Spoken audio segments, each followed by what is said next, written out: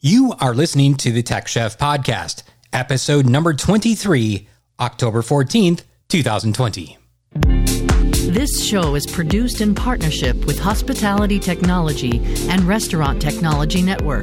Smarter hotels, smarter restaurants.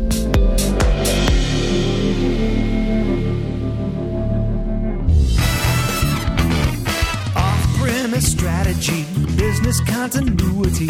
How about a taste test of restaurant technology? Drive-through or curbside, mobile apps or AI. It's all on the menu, cooking up for the day. It's a recipe for success. You're in good hands with the Tech Chef. Make a plan to be your best. Strategize with the Tech Chef. Hello and welcome back to the show, and thank you so much for taking the time to download and listen. I am your host, Skip Kimple, otherwise known as the Tech Chef. For all of you who left us a 5-star rating and a comment, thank you. For those of you who have not done so yet, get to it. Just kidding. It really does help the show with its rankings, so if you would be so kind to take the time to do that, it would be very much appreciated. I do realize that we are all busy. I totally get that. Today, I am recapping day number 2 and the final day of the Restaurant Next conference. This has been an immersive and interactive experience like I've never experienced before. There was so much content. I'm going to cover basically just the agenda from today. However, there's still a lot of bonus content I need to get to, basically on-demand content. And luckily, they're going to be having that material up on their website for the next 30 days. So the good news is I can go back and do some more recording and possibly get you some more feedback and recaps of some of that other amazing content. Now, if you're listening to these two shows and you realize, hey, you know what? I want to go see what this is all about. I want to experience this crazy event that I keep hearing you talk about, Skip. Well, I might have an idea for you. If you reach out to Angela Diffley at the Restaurant Technology Network, she's going to get you set up so you can get access to all this great content. It really would be worth your time to go check it out and hear all of the great things that they had to offer. Today started off in a big way with the keynote spotlighting White Castle's technology initiatives. Both Susan Carol Bozer and Mike Guinan talked a little bit about how this new technology is impacting their business. Starting off, the question was asked about Flippy the robot and where it is being used in the business. Mike Guinan talked in more detail about this. So we partnered with Misa Robotics probably about 12 months ago, and it's been a great partnership so far. We are using Flippy. We're going to rename Flippy from Flippy, but we're using Flippy in the fryer area. Okay. So we've worked with Misa Robotics to basically develop a robot on a rail. So it works on a rail system. There's hardware above the fryer area, which allows Flippy to go back and forth from the input side, which is where all the frozen items are, into the basket, into the fryer, and of course then Flippy puts them on the output side for the team member to package them and prepare them for customer consumption. Susan noted that the use of Flippy in the fry area is the best use of robotics within their industry at this time. Mike chimed in about all of the data that they're collecting from these robots. Eventually, it's going to allow the GM to be able to predict what to order and eventually help them with the profit margin of that restaurant. These two then dug into their drive-through strategy, which is on the top of everybody's mind. For me, this is one of the biggest areas of innovation. You know, we're partnering, we have a number of partners on this project, but the lead partner is MasterCard, and we are working on a voice recognition system for the drive-through that's natural language processing. And, you know, the goal would be that the center part of our menu board is digital and responsive to the customer, both what they're ordering and showing them what they're ordering, but also giving them suggestions passively on the screen, but also talking to them and giving them suggestions actively. And it's an exciting way to think about our ordering process. And then we're putting a lot of other technology on top of it as we go along. We have a recognition. We have the two kinds of users that'll be coming through this experience, or customers. The first one would be a customer who just everyday customer, and then our loyal customers. And our loyal customers will get chances to opt in different ways. The first phase will be they opt into our program, we'll recognize they're there, let them order past orders, let them do all kinds of different things to the board. And then eventually we're going to tie our loyalty program into the board, and then it'll all come together. With their app, they are using geofencing and beacons to target guests for offers. AI is an important part of their strategy so they can present to their customers offers based upon that guest's preferences. And while it's in the lab right now, AI is being tested with their drive-through concept as well. People always say don't be afraid to fail. I like to think don't be afraid that you're going to fail and you're going to keep going and you're going to make it better, right? Like you're going to figure out how to make it work. And having your expectations be in the wrong place in new innovation, where you think perfection is going to start, you're going to have to deal with a lot of rough times for a while. After hearing about some of the longevity of the employees at the company, it was interesting to find out that the average manager has 21 years of service under their belt. The question was asked, what causes this longevity? Well, Mike said it's that family feeling. The team takes a new member in under their wing, and it's not just on the restaurant side. It is also prevalent in the home office as well. And they're going to be having a big celebration next year because they will be hitting their 100th anniversary. To close this section out, here are some words of wisdom from both Susan and Mike. Some of my first advice is to, when you are taking on a partnership, to really think bigger picture on the partnership from the very beginning, to make sure you know how it fits into your systems.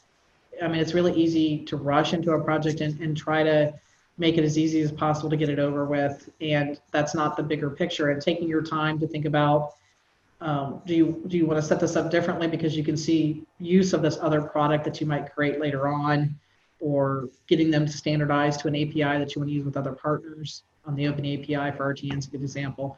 But where do you want to go with the larger partnership?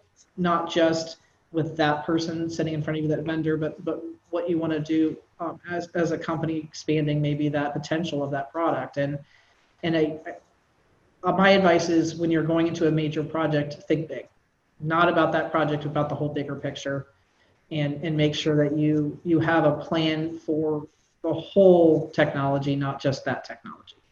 I'll just add on to what Susan said. I mean, she's obviously, hit the nail on the head. For me, it is again, just thinking longer term. Mm-hmm. Think a couple years out. Where do you see this investment going in a couple of years? Think definitely long term. I would also say make sure that your team has a seat at the table, mm-hmm. and has a share of voice, because with that seat at the table and the share of voice comes the investment. And I think that's something that we do very well with, including as many on the front end, so that we have that buy-in, so that you end up with a successful product. And then we talked about it earlier, anticipate failure throughout the project, but learn from that. Fail fast and learn from it and keep moving.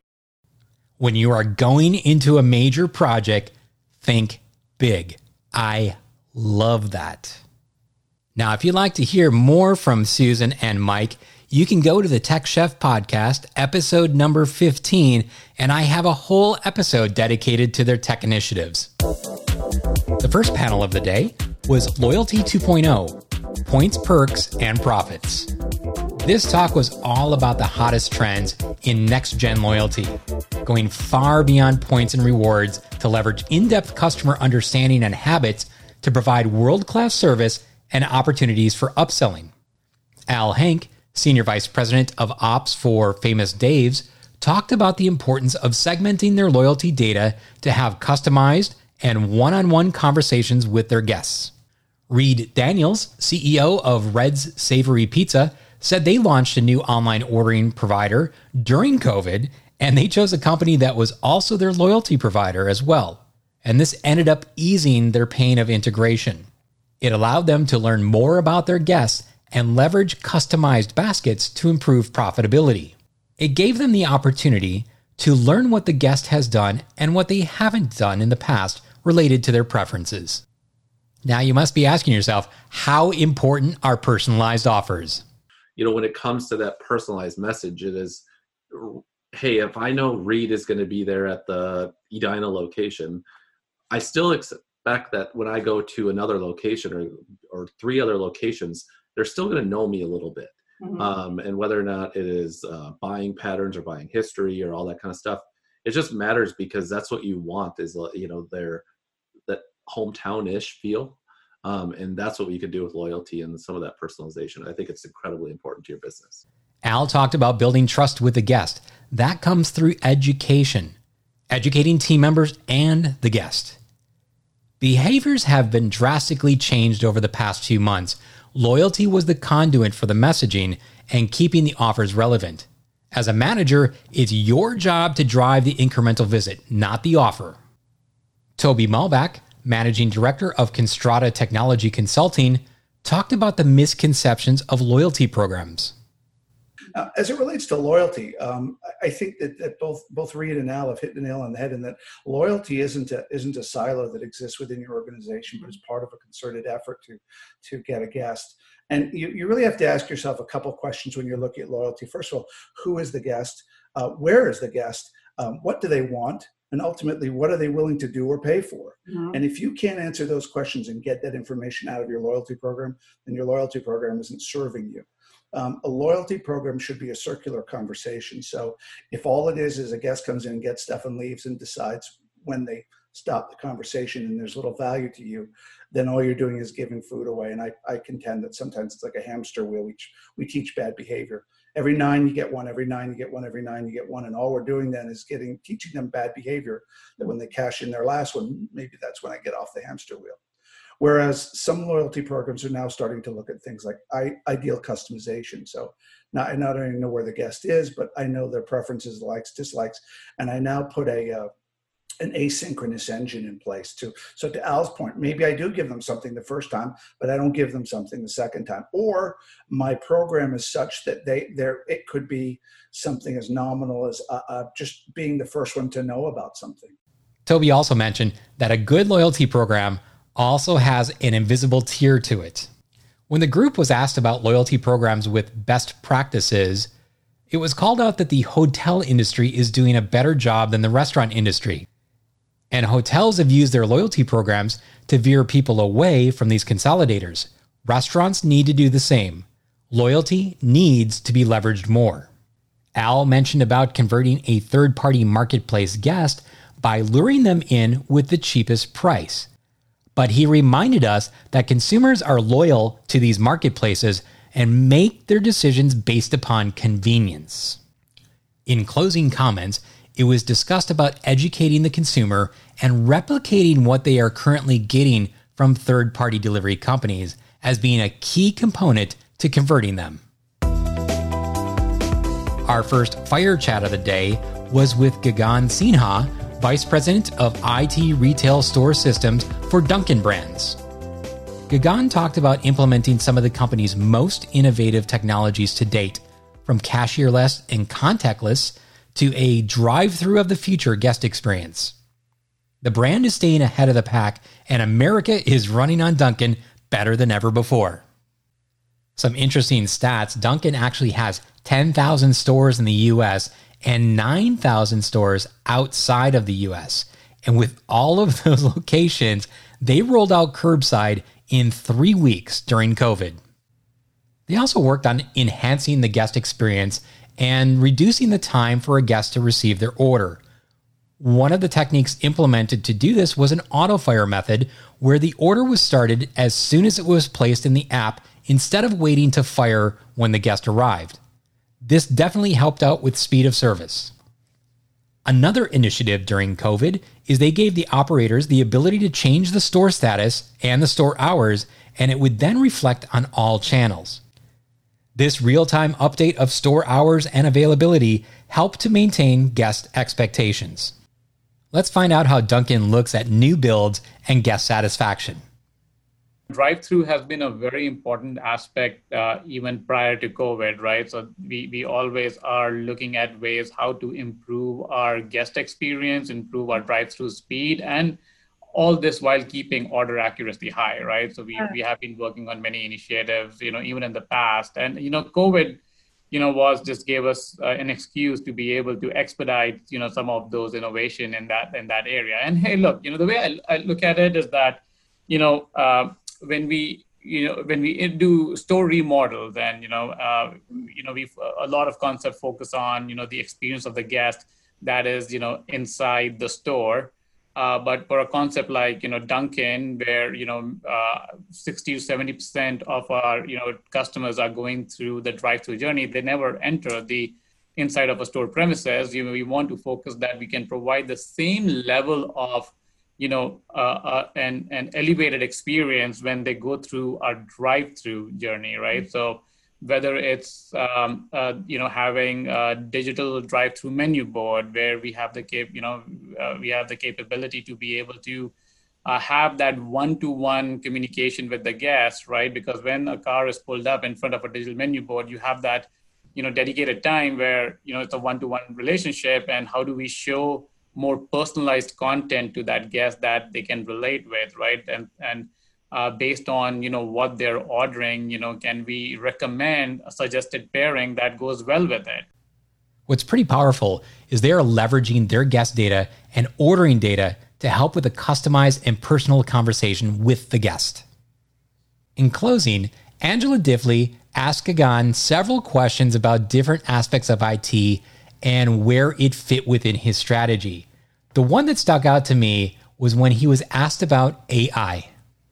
Yeah, I think, artificial intelligence, we have to make our life easier for our guests, to be able to recommend to them what's actually more, what they're more likely to order and what they can relate with, and what, more importantly, what's their need, by simplifying the menu rather than showing them a big clutter of all menu items that we have. So I think personalized content is going to be the future. And not only on the guest side, but also on the operator side, how do we simplify their life by using artificial intelligence to, automating scheduling and ordering so that they can have better food cost and better labor, rather than store managers spending many hours on it. So those are the two things that come to my mind. The panel on the contactless customer journey, I think, was high on everybody's agenda here today. The pandemic has forced restaurants to embrace contactless technologies that keep customers and employees safe while keeping revenues coming in the door. This session talked about how some operators are going contactless, including some of the most innovative solutions out there, from facial recognition payments to pickup lockers and everything in between. Starting off, Ray Ledford, owner of LeBerry Bakery, started using Pop ID, which is a payment system where you can pay with your face. So basically, the customer comes in, they place their order with us, they order whatever they want, they point, they don't even have to speak to us, they point. We go over to the register system, which is about 3.5, 4 feet away from the customer. We press in the total into the Pop ID, we walk away, they walk over, they pay with their face. They pull their mask down, and they literally pay with their face. We get the receipt. Wow. They can tip on there. They can do it all. There's no carrying a credit card. There's no pulling out anything whatsoever. And the processing fees through Pop ID is cheaper than my merchant services. If you want more details about this Pop ID system, what you need to do is you go back to the Tech Chef episode number 7, where I have an interview with Yael Goldberg from Pop ID. Emma Dye, founder and chief salad officer of Crisp, talked about her pickup pods to ensure the flow and the experience for the guest was efficient and effective. They chose a company called Minnow and utilized their Minnow pods. The goal is to expand the capabilities beyond the on-site guest and making the system available to third-party delivery drivers and to have a fully integrated solution. Shubha Rajagopalan, VP of IT Applications for P.F. Chang's, talked about how their contactless payment and contactless menus is where they've been concentrating their efforts. They wanted to make sure that technology was not going to be a hindrance, so they only are choosing solutions that integrate seamlessly into their POS. Shubha also mentioned they are working on geofencing but are struggling with the accuracy, so they are continuing to perfect this. On a closing note, all 3 of these individuals are very creative with their strategies, but I have to say what piqued my interest is that Ray mentioned they are beta testing right now the Google Robot Ordering System, which is kind of like an ice chest on wheels. Between the robots, Pop ID, Amazon food lockers, voice ordering, Ray is a very ambitious and innovative man. Being in the barbecue game, I was looking forward to this next fire chat with Laura Ray Dickey from Dickey's Barbecue, and the session was called Leveraging Analytics to Create a Mobile-First Platform. Laura used this opportunity to explain how this famed barbecue brand has leveraged analytics to identify friction points in the customer journey, and then used its in-house tech team to quash those obstacles, reducing checkout times, increasing spend, and improving customer satisfaction along the way. Similar to White Castle, this brand has been around for a very long time. It's an 80-year-old company that has over 500 locations across the US with recent international expansion. They're a third-generation owned company that bases their food on Texas-style barbecue. Laura mentioned about being very mindful of guest expectations from a technology perspective and do whatever it takes to fulfill those needs right down to the screen load time for your website. Ironically enough, their nutrition calculators helped with order conversion, which I find absolutely fascinating. Obviously, they needed to do third-party delivery integration, and with the situation of mixed POS systems because of the franchised environment, this proved to be a little bit of a challenge. Disparity that you just mentioned, different types of POSs, was a huge challenge for us. So we have been rolling out our own proprietary POS system, and we are now a fourth of the way through the system, just around a fourth, that are on our POS system. But we still have, again, so much of the system that is doing business with third party. And to pull all that data seamlessly into Smokestack, into our data platform. And so as we were looking at the challenge of the tablets, we were also looking at the challenge of the data. How do you track a sale? How do you manage inventory? How do you make sure that your data, when you're looking back historically, accurately reflects all of those sales? And for us, as we're pulling data in every 15 minutes through Smokestack, it was a huge gap, and that became very spotlighted when we were looking at the delay in third-party reporting. It was their willingness to look at our data system and work with our folks to meet our integration needs, so that we could pull in real-time data. So that as we're looking at what we call our intraday reports that are coming in every 15 minutes, we don't have that sales gap of third-party delivery. Laura says they've seen a lot more downloads of their app and involvement into their loyalty program. They will continue to leverage their app to improve guest satisfaction. Quite interestingly, I recently saw that they've launched some retail products along with a meal subscription. Taking a mental note right there. The last organized session of the day was Host Kitchen's Heating Up. This session was all about exploring what's next as business models evolve like never before. From a beloved family brand innovating with new concepts to a concept that any kitchen can prepare, and a completely new business model for maximizing unused real estate and chef talent to deliver exceptional culinary experiences. This panel will be talking about hot new ideas and exciting new revenue streams. The three panelists joining today was Jeff Alexander, President and CEO of WowBow, Sherry Landry, CMO of CEC Entertainment, and Brian Momsen, founder and CEO of Resident. Let's start off with WowBow. Talking about their expansion, Jeff discussed how they did it with dark kitchens. And we had this idea that why couldn't another restaurant sell the product out its back door, third-party delivery? We already have national distribution. Our product is made frozen for us, so we can get it basically anywhere. It's done by steam, which is the cleanest way of cooking, and all it requires is hot water. No hood is needed. And because we're ethnic, being Asian, we have an appeal that most people can't cook, right? Not everyone can just start making Asian food. So we started with this idea of November. Sorry? It's a little intimidating. It's extremely intimidating. It's not something that most people have been exposed to. So we started with this idea in November. By January, we had created an online training portal. We had created reference manuals, SOPs, a marketing playbook, and we launched with a sister restaurant in the suburbs of Chicago. And that restaurant ended up getting hit by COVID and had to close for a few weeks. But during that time, we learned a lot about the business. And we also started talking to other players, and our first other partners came on board in April. And as I said earlier, now in just about 6 months, we've opened over 70 stores. Brian from Resident has a very interesting business model to take chefs and provide private dining scenarios for guests all across New York. It allows for an upscale restaurant or chef to expand beyond their current footprint. And it also allows them to be able to do this at a fraction of the cost of opening a brick and mortar location. Sherry from CEC Entertainment talked about their virtual brand, Pasquale's Pizza and Wings. The idea is to have a brand that can exist within the current infrastructure of another brand, particularly a restaurant business.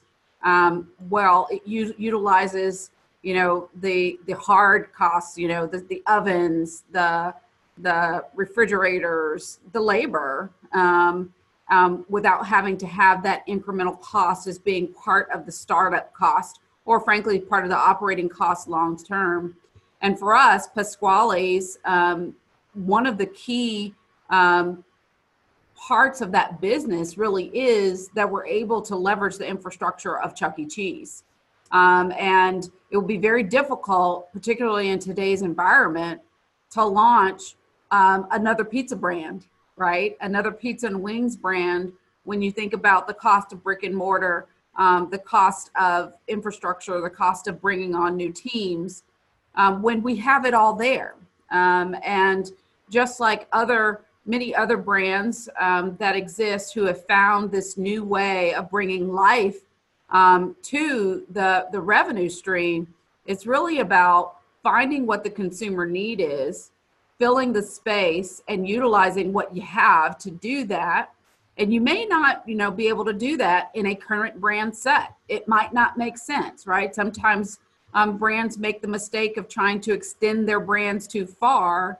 But this thing called a virtual kitchen or a ghost kitchen allows you to do that and bring some life, some ingenuity to the table in a way that just makes a whole lot of financial sense. The panel discussed about the secret of success with virtual or dark kitchens. And it all comes down to finding out what the current need is and to supply guests with what they want. And you know what? It might be completely outside of your normal brand, but this is how you're going to be successful. Jeff reminded us about some of the difficulties of a virtual brand, as there is no story or history behind this new pop-up brand that you're creating. This new brand cannot be touched or felt by the public. And when you spring up a business, it's very hard to get the momentum underneath you. Now, Sherry had a different take and added on to that discussion and talked about how they leverage the big brand of Chuck E. Cheese to be able to kickstart the virtual brand. At the end of the discussion today, Brian was asked about how restaurants could create new revenue streams, and this is what he had to say. There's 24 hours in a day, right? And I would look to figure out, if I had 4 walls that I was responsible for paying for, to find a way to monetize every single one of them. I mean, what is my restaurant doing in the mornings, in the afternoons? And it may not be anything related to F&B. I mean, there's a lot of concepts out there that you could leverage that have nothing to do with food, that could create a revenue stream that is the difference between you making it or breaking it. And so, these ideas, like the flexibility of entertaining radically different, ideas pertaining to your ability to weather the storm, I think is going to be one of the keys to defining your success. I mean, I think the biggest, areas of opportunity occur, the biggest times of opportunity occur in periods of dislocation. I mean, this is the time to build, this is the time to innovate, and this is the time to adapt. And so, I don't have all the answers. I don't think anybody on this panel does, but, if you're closed-minded in terms of shutting off possibilities, I think it, diminishes your chances of survival. The Open API Initiative. You've heard me talk about it so many times here on the Tech Chef podcast, and you're going to be hearing about it a lot in the future. There was a discussion within the on-demand content on the Restaurant Next website where we had several panelists join us who have been heavily involved in this Open API initiative and have been a key resource to get the project to where it is today. Chris Leibier, Chief Strategy Officer and CMO of Revel Systems, talked about how technology is more important than ever in this industry. So what is this RTN work group that we've been talking about? Robert Peterson, VP of Sales for Q, has been a critical player in this work group, and here is how he views it. So there's two things that really stick out. One was working side by side with competitors, which I think is fairly new, at least for myself. I would assume for the rest of us on the team, and also in the same format with all the brand partners. So for instance, Brian and I, when we did the off-prem playbook, we worked together to build a presentation to present it to the restaurants. And I don't think ever in my career I have got on a Zoom call with my competitor and said, okay, we're going to put this presentation together. And it was like working next to one of my colleagues, just happened to be a competitor. So that whole spirit of doing anything we could during COVID to help, it came to life, and there was no boundaries, which is great. And that is part of the process, is that we have this work group, this forum that everyone comes together, whether they're a solution provider or a brand partner. Ideas are shared. We get into the nitty gritty. Sometimes, we get to a point where we think, okay, I think we're okay. We got it now. And then someone raises their hand and says, well, we might have forgot this piece. And we go down a rabbit hole that's either good or bad, but we explore every option, and everyone has a voice. And there were times we were close to completion, and we brought up some new parts of the API standard around the menu synchronization, and there's some further work to do as well. So those pieces I like, as there is so much different viewpoints, and then you throw the technology on top of it, and you throw competitors working together on top of it. We're truly building a standard. I won't name the person, but I at one time heard a very astute POS thought leader say the good thing about standards is that everyone has their own. And I want to crush that, and I want to say we now have a standard. We're going to be like our adjacent industries in grocery and retail, and we're going to do this, and we're going to make it happen. Brian Whitney, VP of Sales for Appetize, was asked, what will this framework do for your company? This enables us to go compete where we need to compete best on the service and the product that we provide to the marketplace, and get out of the middle of which widget works with that widget. I tell a story all the time of a very large, at the time, it was the fastest growing fast casual brand that was blocked from integrating digital menu boards by their POS provider. Not for any logical reason, but just because they just decided not to integrate with anybody else. And this is the simplest integration. The downstream effect of that was a lack of satisfaction in the POS, not a lack of attachment. And it caused a lot of pain for the store operators. I think, I know personally, I've been very engaged on making sure that from the cashier all the way through to the manager to the home office, that we're improving their lives. And this is just the perfect way to be able to do that, to enable a restaurateur to be able to go to a trade show or go to an event or hear about a new technology and not have to figure out, well, how do I make this work in my business, to know if they're a member of the Open API, that they can take it and they can plug it in, and they can see that value. And then I, as a POS operator, can go talk and understand what I can do to deliver, and knowing as a part of an API that I can fit into the solution stack that they've opted into. So it helps us, it unlocks a marketplace, it makes a frictionless environment to deliver frictionless experiences for the employees and the guests. I think it's really got an opportunity to unlock a lot of innovation in the restaurant space. If you think about a startup company being able to go in and opt into an Open API standard and know that they can go work with a restaurant company that's a part of this solution, that's part of that stack. If I'm a restaurant and I'm looking to drive innovation, and it's part of who I am as a brand, and it's part of what I want to be able to do, I think I would look at what solutions are part of that Open API to know that I can, if at any point, if they select an Appetize point of sale, and God forbid we somehow fall down, that they can pull another piece of open API and put it back in and continue their operations and drive their innovation. So it holds us responsible on a daily basis to make sure that we're continuing to deliver value to our clients and to the market. The good news is that Angela Diffley announced that hopefully we are going to have this API ready and available in January to the industry at large. So what's next? Let's hear back from Brian Whitney. When we look at the evolution of where we've been, and Chris said the person years that we've wasted, that can come to a stop if the restaurants support these kinds of initiatives and they work with vendors and they push suppliers and vendors and partners to join us, because there are some people that are missing, and we need the industry to see this for the advantage that it will be for them and for their customers, because that's really what this is for. This has got makes our life easier. If it makes our lives easier, we have more resources to go do new innovation and new strategies and new technologies which benefit. It is a circle that will get bigger and wider and greater as more and more opt in. There are so many good things that will be a result of the hard work that has been poured into this project.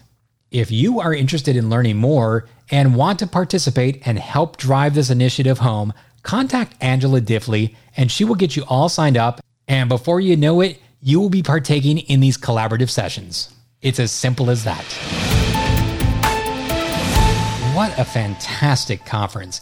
Once again, I can't imagine anybody else doing a better job of a virtual conference. I have to be honest, I still have not had a chance to explore all the content, so I might end up doing a bonus episode in the not so distant future to include as much as I can for all of you. I really feel like I can't leave any stone unturned at this point. I certainly hope you enjoyed these past 2 days and were able to get some good takeaways and maybe even open your eyes to the Restaurant Technology Network. And if you're not a member, I'm sitting here right now scratching my head and asking myself, why not? Well, if you have any questions about the RTN, or you just want to send me a question in general about restaurant technology, you can do so in multiple ways. You can reach me on everything social via Twitter, Facebook, LinkedIn, Instagram. You can also go to the website at skipkimpel.com, where you can find all the shows of the Tech Chef, and you can also see the show notes for each and every individual show. Now, there's another special way you can contact me, and that's by dialing 954-302-0851. You're not going to get me. Skip, why did you give a phone number out if you're not going to pick up the phone? Well, let me tell you, this number is a voicemail system, so you can leave your question there. The goal is to collect your comments. We'll play those comments on the show, and either myself or another industry expert will answer those questions for you. Next week, I am starting a new exciting mini-series on native delivery. Yep, we've talked so much about it, and it is trending in the industry right now, so let's dig right into it. I have 3 different guests coming on the show to talk about their take on how to solve for the problem. First up is Ryan Pershad, who is the global operations lead for GetSwift, which is a company who is a global leader in the logistics and last mile delivery sector. I personally have used their product and have a very interesting story to tell, which will be a testament to the flexibility of their software in addition to their 5-star support. We are even going to talk about some details in regards to that TCO calculator that I mentioned in the native delivery session yesterday. That alone is some exciting stuff. Coming out of this conference, I feel like it's now time to say our goodbyes and head to the airport and fly home. I pray that we will all be attending in person next year at MERTEC. The good news, or maybe not so good news, depending on how you look at it, is that you're stuck with me weekly until then. So, on that note, let me sign off, and until we talk again next Tuesday, stay safe, stay healthy, and stay hungry, my friends.